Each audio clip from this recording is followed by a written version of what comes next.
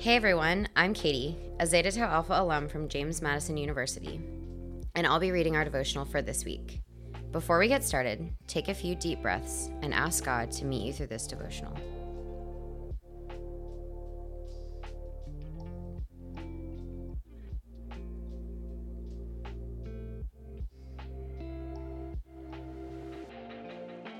When you think about prayer, what comes to mind? For me, my first thought is, shoot, I should be doing that more. Or, oh man, I told Joe that I would pray for him and I forgot. The thought of prayer, and even the act of doing it, can sometimes bring up feelings of guilt or shame. But God intended prayer to be a gift to us, our primary means of communicating with Him. When Jesus was teaching the disciples how to pray, He didn't say, use lots of big words, make sure you have your life together, and you better pray every morning or you're going to be in the doghouse. Instead, He gave us the Lord's Prayer as an example. For me, I found that reflecting on the Lord's Prayer is a great way to connect with God. So that's what we're going to do. Today's scripture is Matthew 6, 9 through 13, the Lord's Prayer. I'll read it line by line. After each line, I'll share a prompt to help you pray. Matthew 6, 9 through 13. Our Father in heaven, hallowed be your name. Lord, remind me of the ways in which you have shown me your character and your holiness.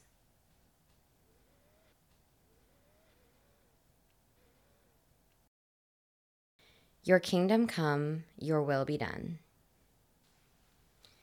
Lord, remind me of the ways that your kingdom has come in my life through Greek IV, at school, or with my friends and family.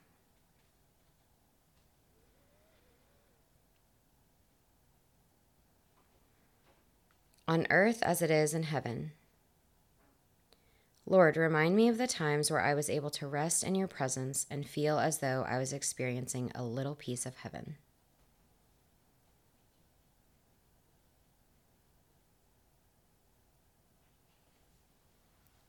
Give us today our daily bread.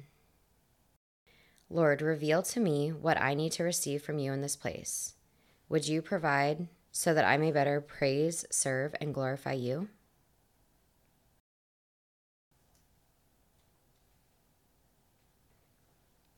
And forgive us our debts, as we also have forgiven our debtors.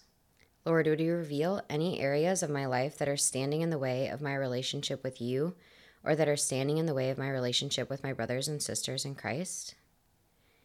Feel free to surrender those things to God now.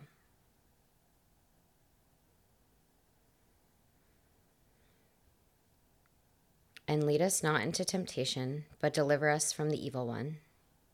Lord, would you open my eyes to the things in my life that are taking my attention off of you and are preventing me from being able to praise you freely.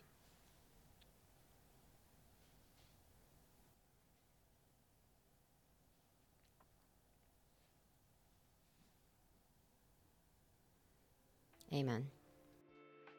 Isn't it amazing what God can reveal through just 5 lines of scripture?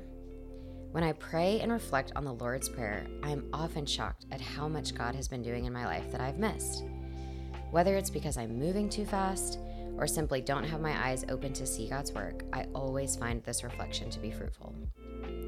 What would it look like for you to incorporate this prayer into your daily life?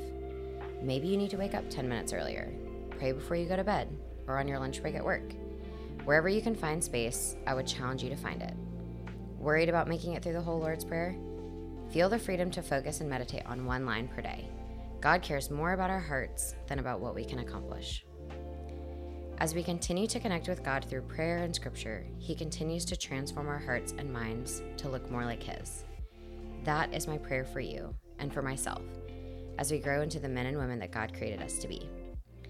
If you liked this devotional and want more from Greek IV, head over to greekiv.org and fill out the Connect With Us form. We'll send you a free copy of our e-devotional Greek and Christian, and you can also follow us on Instagram @GreekIV.